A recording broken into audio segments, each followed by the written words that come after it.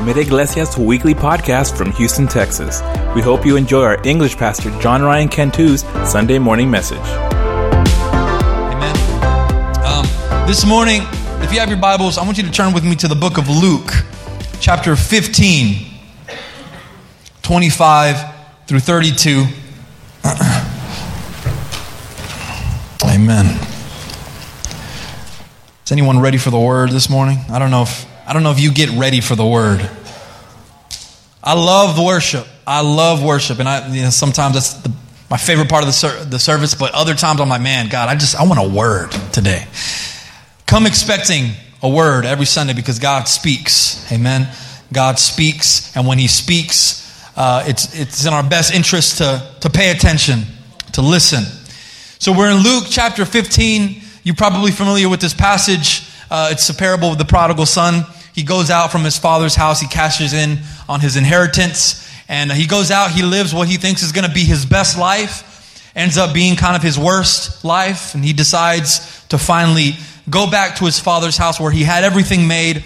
And upon seeing his son returning, his father decides to throw him a party. He is so overjoyed. And so I just wanted to summarize that a little bit because I don't want to focus so much on his story. I want to kind of focus a little bit more on the other son's story because the other son is representative of the church today. And that's what I want to talk to. I want to talk to the church. And so beginning at verse 25, if you have it, it says this. Now his older son was in the field, and he came and drew near to the house. He heard music and dancing. And he called one of his servants and asked what these things meant. And he said to him, your brother has come, and your father has killed the fattened calf because he has received him back safe and sound. But he was angry and refused to go in. His father came out and entreated him. But he answered his father, look, these many years I have served you, and I've never disobeyed your command, yet you never gave me a young goat that I might celebrate with my friends.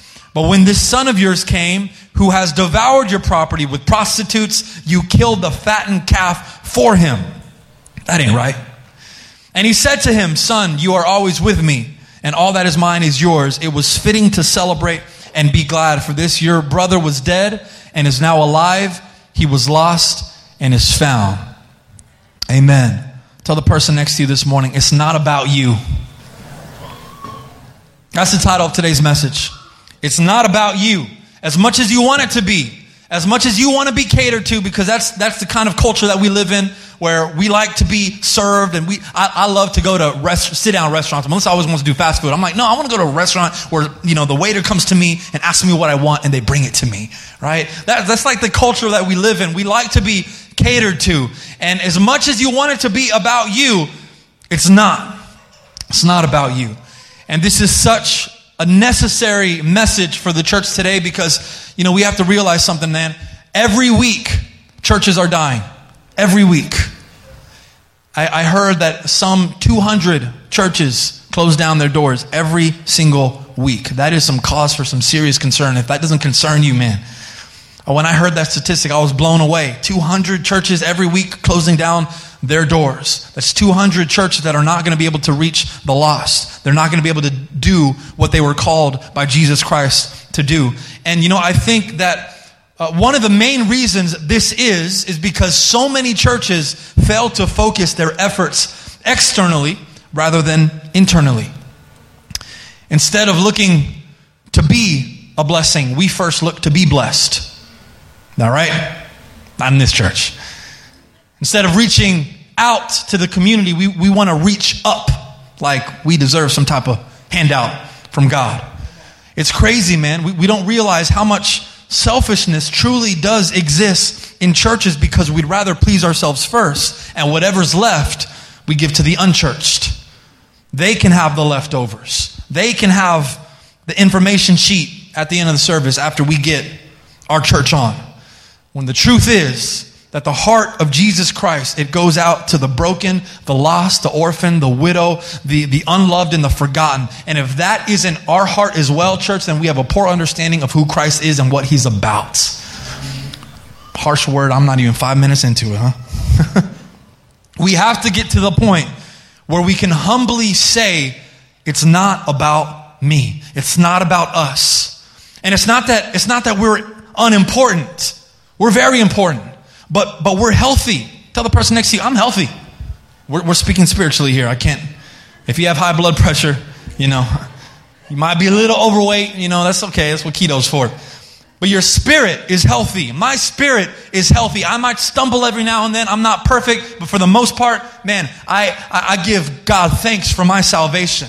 My soul is healthy because it's got life. It's going to live forever, and I praise God for that. So it's not that we're unimportant. It's that we're not in critical condition. That's what it's about. And so I want to look a little bit deeper this morning into the reaction of the Father when his son decides to return. Because, his son that went away, he was in critical condition. And now that he's returned, his father takes this opportunity to celebrate. And that's how the Father sees us. All those that are lost, he understands that they are in need of rescue. So I want to go back a few verses here, beginning at verse 17. We're reading a little bit more than usual this morning.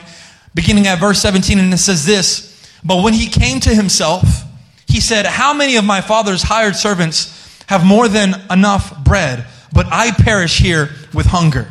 I will arise and I will go to my father, and I will say to him, Father, I have sinned against heaven and before you. I am no longer worthy to be called your son. Treat me as one of your hired servants.' And he rose and he came to his father." Okay, so real quick, we can stop there. This is the part where the son realizes what he walked away from. He's realizing that, man, I had it made back in my father's house. I had everything that I could ever want. I had everything. I didn't lack anything. I didn't need anything. I was good. Some of you guys can't wait to grow up to leave your parents' house. Layla's pretty much there. She's 3 years old, man. She tells me all the time when she's upset. She's like, "I'm never going to live here anymore." I'm like, good. I already got plans for your room. All right. Make a weight room or game room. Get some friends over. Get all your junk out of here. I'm like, I'll let her have it. But when you realize that you're leaving a place that's good, when you leave a good place, not even just a good place, a God place. When you leave a God place, you realize that something isn't right. Something is missing. There is a void in your life, in your heart, that nothing else can fill when you leave that place. And praise God, man, some people, they come back. Some people return. Other people don't. But this parable isn't just about the return of the prodigal son. There's two more characters in the story, so let's keep on going. Verse 21, it says this, But while he was still a long way off, his father saw him and felt compassion. And he ran and embraced him and kissed him. And the son said to him, Father, I have sinned against heaven and before you. I am no longer worthy to be called your son. But the father said to his servants, Bring quickly the best robe and put it on him. And put a ring on his hand and shoes on his feet. And bring the fattened calf and kill it. And let us eat and celebrate. For this my son was dead and is alive. He was lost and found. And they began to celebrate. Amen. A few years ago, to make a much less serious comparison, both my dogs ran away. Leo and Rocky, they got out of the backyard somehow. We got home that night. They were missing. And so we did what any, pet owner does. We went up and down the street driving, calling their name, asking the neighbors. We printed out some flyers. We posted it all over the neighborhood. And we even joined this missing pet community on Facebook. That's the thing if you ever lose a pet. And so a day went by, and one of the dogs returns. Leo, he was my dog. He was a smart one. He comes back. We get home, and he's just right there, laying down on the front porch, waiting for us to let him in. And we were happy. We were thrilled that he was back home, and we had a little bit of a jolt of joy because we thought, okay, well, if he's here, then Rocky's probably somewhere close by. But we couldn't find Rocky. And we kind of felt weird celebrating Leo's return because there was still one that wasn't, back yet. And a week goes by and we're starting to feel hopeless for Rocky's return. People are telling us someone probably took him. He's a full-bred German Shepherd. He was a puppy at the time. It wouldn't have been surprising if someone took him. And Melissa, she was a mess those few days. I remember catching her on the phone, looking at a picture of Rocky. She was crying. Because, when you don't have kids, your pets are your babies. Until you have real babies, and your pets are like your ugly stepchild. And about a week later goes by. So he's missing for over a week. And we kind of lost hope, but something crazy happened, man. Someone saw our post on the missing pet community on Facebook, and then they connected the picture of Rocky with another post that they had seen on Craigslist advertising a found dog. It was crazy how it happened. And we ended up connecting with this couple that found him, and they told us the story. They said that Rocky, he was hit by a car, and the driver just kept going. And so they saw that he was kind of limping, and they opened up their car, and Rocky went in. They took him to the vet. I mean, they took care of our dog, and they even came and dropped him off at our house. They lived like 50 minutes away from us. It was crazy. It was just incredible how it happened. And the return was so dramatic. You know, I don't know if you've ever seen the movie Homeward Bound, but like at the end of the movie, like all those pets are returning to their owners, and like the music's intense, and they're running in slow motion. That's kind of how it is, man. Melissa was celebrating. She even posted about it. And I don't know if you remember this post, because she didn't realize that she was posting to my Facebook account, and she made me sound a little feminine. It says, this is Melissa talking. Just imagine my voice. Never underestimate the power of prayer, kind people, and Craigslist. After 3 days of being missing, my baby, Rocky, is finally back home. I cried every day, and although some people may think it's silly to react that way over a pet, God heard our prayers, and I can finally smile again. Happy face emoji. That's not me. Right? It kind of embarrassed me, but it was a celebration.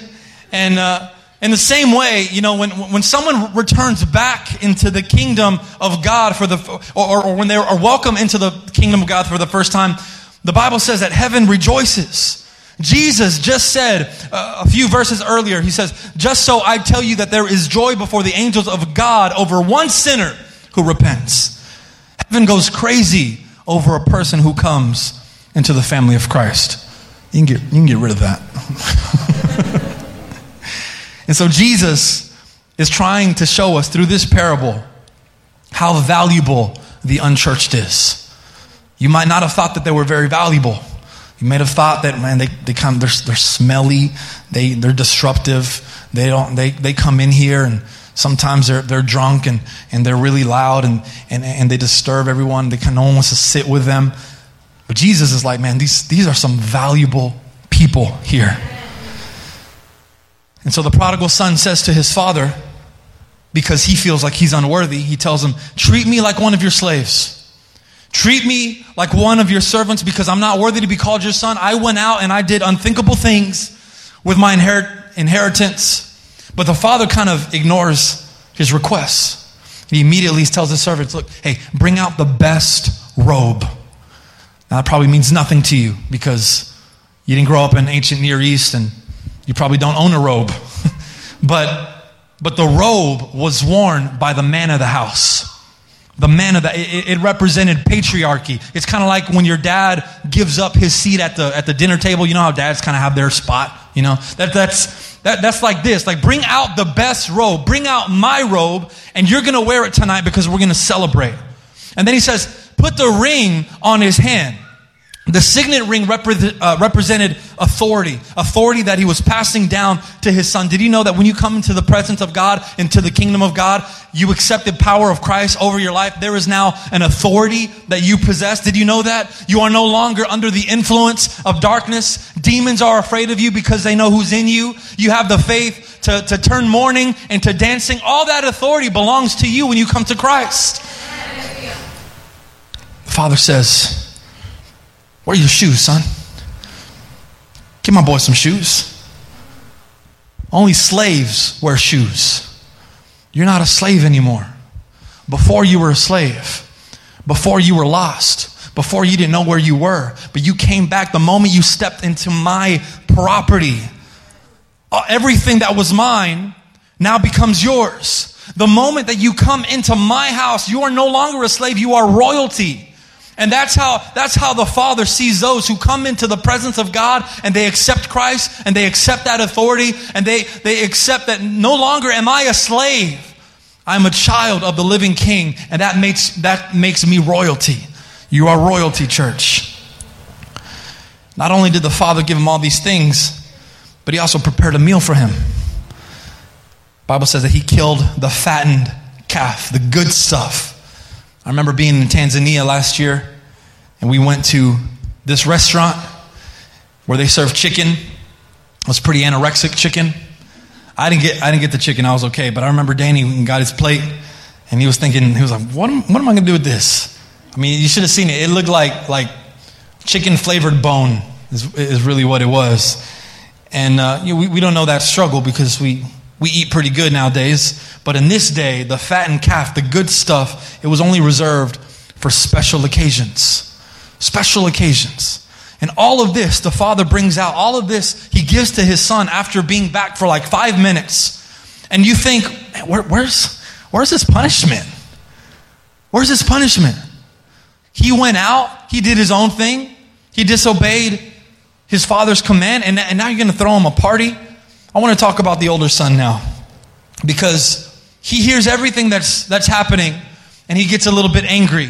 He gets a little jealous, right? Maybe a little resentful over his brother because he thinks, man, this is supposed to be my stuff. I'm the oldest. Automatically, these things should go to me. But my dad is going to give it to my brother who was out there sinning all of this time. That makes no sense. How many of you would kind of be upset? I ain't lying. I'd be upset. It's understandable. And you kind of start seeing his arguments, and you're kind of like, yeah, that was kind of that's kind of a low blow from the dad. Because he says, Father, I have served you all these years. I've never left your house. I've always obeyed your command. I've always worked for you. I've always been diligent. I've always been under your command and your authority. And not once did you reward me. Not once did you bring out a young goat for me and my friends to celebrate. Where's my celebration? Where is it? And you read that and it's like, he's not really being a baby. He's not being a spoiled brat. He's kind of making a solid case. But my brother goes out and he takes your property and he indulges in things that you would never stand for, and you throw him a party. See, this is where the disconnect is, church. Because the older son has a mindset that focuses on the internal, while the father is concerned with the external. This is why Jesus, as the good shepherd, leaves the 99 in search for the one. He steps away from the church services. He steps away from the church party, the church lock-in, all in search for the one that left.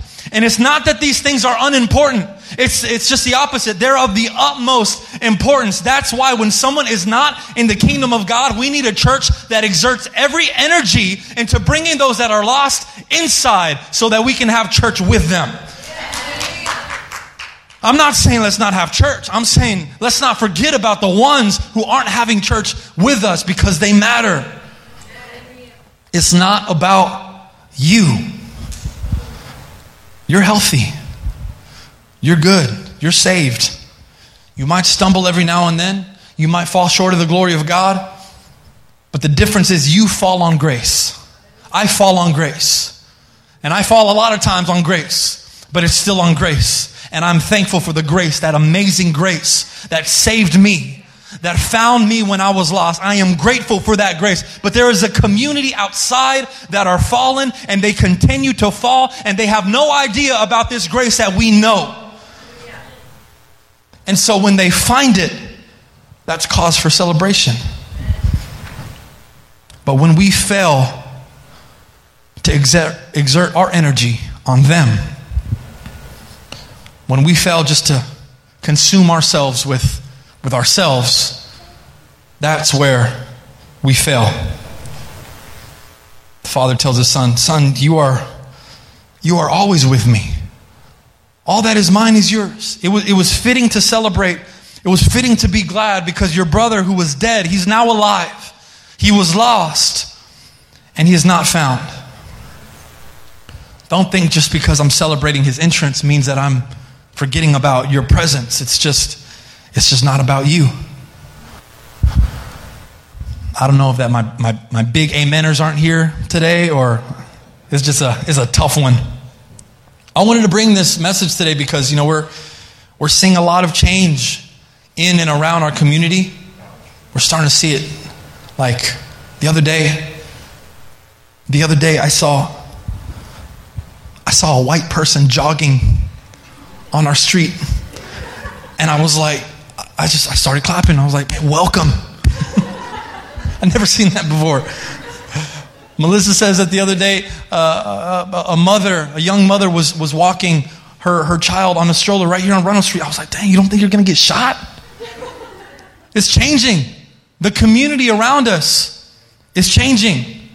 And so, over the next year or so, I think we're going to start seeing we need to start seeing a little bit more change here at our church that aims at being a light for the community that we're in. Because I've heard people say before, man, people that have lived here for decades, I didn't know there was a church there. And that's like a low blow to me. And too many times we fail to reach those around us because we're just so consumed with what we're doing. And we try to reach out to someone. We can't even relate to them. This was the mindset of the Jewish people when it came to the Samaritans. If you know that story, you know that the Jews had no dealings with the Samaritans. You don't talk to them. You don't look at them. You don't associate yourselves with them. That was like Jewish religion. They were religious about that. But Jesus comes and he breaks every religious chain and he offers the living water to this Samaritan woman who, if it had been any other Jew, would have turned away. Jesus changed the game, man. The problem is, many people don't like changing the game because change is uncomfortable. So we stay in our zone, pleasing ourselves. I heard this quote from T.D. Jakes, man. I love it. He says, of the church, he says, you can't stay married to a system at the cost of the next generation. I'll say it another way. You don't miss an opportunity to being the light just because you don't want to change the light bulb. Everything that we do as a church should be to enhance and further the kingdom of God. And there are things that we're beginning to see here in our community that are going to require us, if we want to reach people, if we want to see lives changed, and we want to see people come to Christ, we're going to need to adopt a mentality that it's not about me. It's not about me. I'd rather be more relational than religious.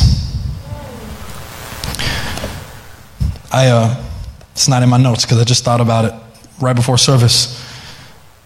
But in Luke 10, you hear the parable of the Good Samaritan. And it basically tells us that there was this man who was walking and he was beat. He got beat by just by a mob of robbers. They beat him to near death. He was there on the ground. And a priest walks by. And he notices this poor man beaten without anything. And he keeps on walking. Sad thing is, he was probably on his way to church. He was probably on his way to church, and he failed to be the church. And then the Levite comes, and the Levite was the one that was, took care of the tabernacle. He comes, and he's consumed. He's probably consumed with the presence of God, and he keeps on walking. He's probably going to church. He's probably going to go get his Jesus on. He's going to go get my cup filled. I'm going to go, hashtag church flow. My Sunday best. Got my new shoes on.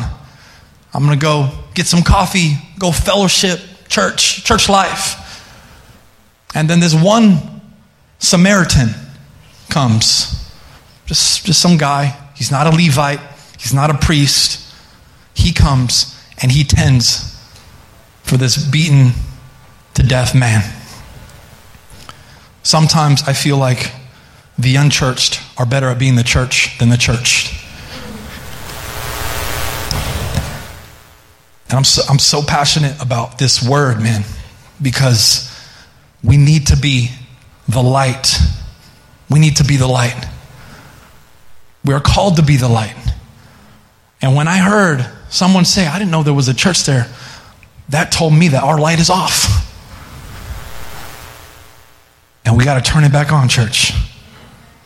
We need to begin praying for this community. We need to begin doing some things that are going to bring this community in and bring them to Jesus. And it's never a compromise to the message, right? Just the method. Now don't freak out, okay? We're not making huge changes. We're not going to become like a satellite church or anything. I love our church. I love how we are. I love our ministers and our leaders. I think we just need to focus a little bit less on the 99 and more on the 1 or the 2 or however many people that are out there that need Jesus. And this isn't just our church. This is part of those 200 churches that close down every week because they failed to make certain changes. And we're not going to be that one. We're not going to be included in that statistic, church. We're going up. We're going from glory to glory, right? And we're going to follow wherever God wants to take us. This morning, I'm going to ask that you stand. I want us to come forward. I want us to come forward, church, as a church. And I'm not asking you to come forward right now for yourself. I'm asking, let's come forward as a church. And what we're going to do is we're going to begin praying for the lost, praying for someone who doesn't have a relationship with Jesus Christ, someone in your life, someone that you know. Let there be a name on your lips and just focus your prayer on them. And this is something that I think that we need to get in a habit of doing as a church, because as a church, we need to represent those that aren't in church. And so what I want to do, and I'm going to ask if anyone needs prayer this morning, we're still going to do that because you're still important. But right now, as a church, can we lift up a prayer to whoever's just on your heart right now? Thanks for tuning in to Primera Iglesia's weekly podcast. Join Pastor John Ryan Cantu every Sunday morning at 11 a.m. For directions or more information, visit us at primeraiglesia.org. We'll see you next time and hope you have a blessed week.